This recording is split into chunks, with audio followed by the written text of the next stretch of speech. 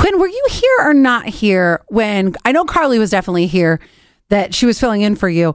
Were you here when we were talking about sending voice messages instead of texting now?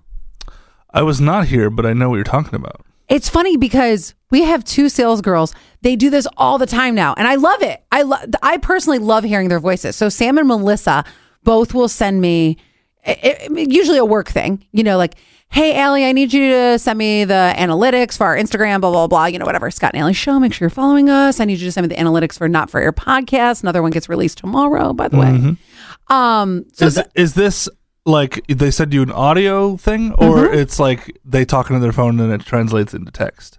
No, they send me it's their voice. They send me the audio, which I love. I love hearing their voices. Then there's never confusion on the tone or what they're asking for. But here's the thing I don't like about it is that they don't stay in your messages unless you specifically click each one and save them, like say like don't delete. Yes. And I think that's like, it's like the equivalent of like on Snapchat when you screenshot something that tells the other person you screenshot it. And it's like, why are you saving my voice memo?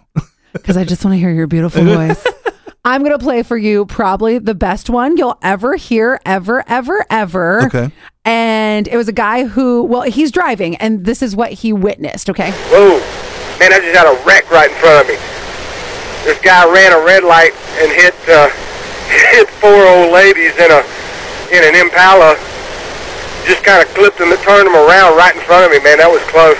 Oh, now this guy's getting out of his car. He's got a white shirt on with a tiny cigarette hanging out of his mouth. He's throwing his hands up in the air like it was their fault. Oh, hold on.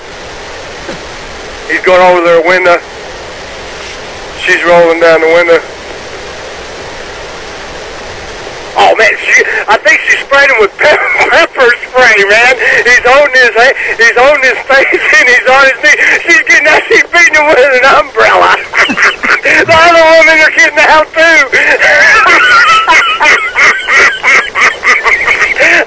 There's one woman with a little black purse. She's tomahawking him, man. She looks like a Sunbelt 20 horsepower jackhammer. We got another woman that's This guy's laugh, first of all, is the most infectious thing ever. Oh, it's not over. Oh. She's hitting him like he's got a cattle prod. Oh my gosh! And then she's got an umbrella. And she's sticking it inside. Oh, there's another one it's a little woman who looks like Mother Goose.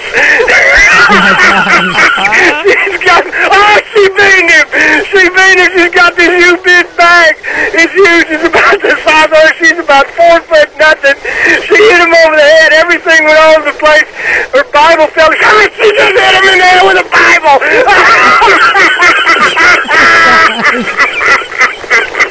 She picked this Bible up and she lifted it way over her head. It was a hardback NVI version.